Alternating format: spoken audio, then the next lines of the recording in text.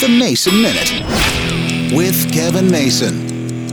As the summer turns into fall, I'm usually on hurricane watch. No, not for us up here in Tennessee, but for my parents who've been living in Florida for the last 30 years. Back when they moved to Fort Myers back in the early 90s, I don't even think they'd lived there 4 months before they got hit with Andrew. Now, granted, Andrew hit the Miami area, but crawled up into the Gulf and was pretty severe and a lot of damage, and, well, I wasn't thrilled about that. 2004, they moved a little bit further up the Gulf Coast and got walloped by Charlie. Then the next year, Hurricane Wilma. The most recent effort, if I remember correctly, it was Hurricane Irma in 2017, and we sat here and watched on the internet and kind of kept track of all the weather, and it hit more of Fort Myers than it hit where they're living, and, well, everything was okay, just a lot of rain. Well, we're getting ready for Hurricane Ian, seeing where it's going, seeing if it's going to impact my parents' lives. Talked to my father this morning. They're fine. They've got groceries, and they'll weather the storm, as he likes to say. Of course, when they moved to Florida in the 90s, they were younger than I am now, and now they're in their 80s, and I'm not too thrilled. I never liked being on hurricane watch.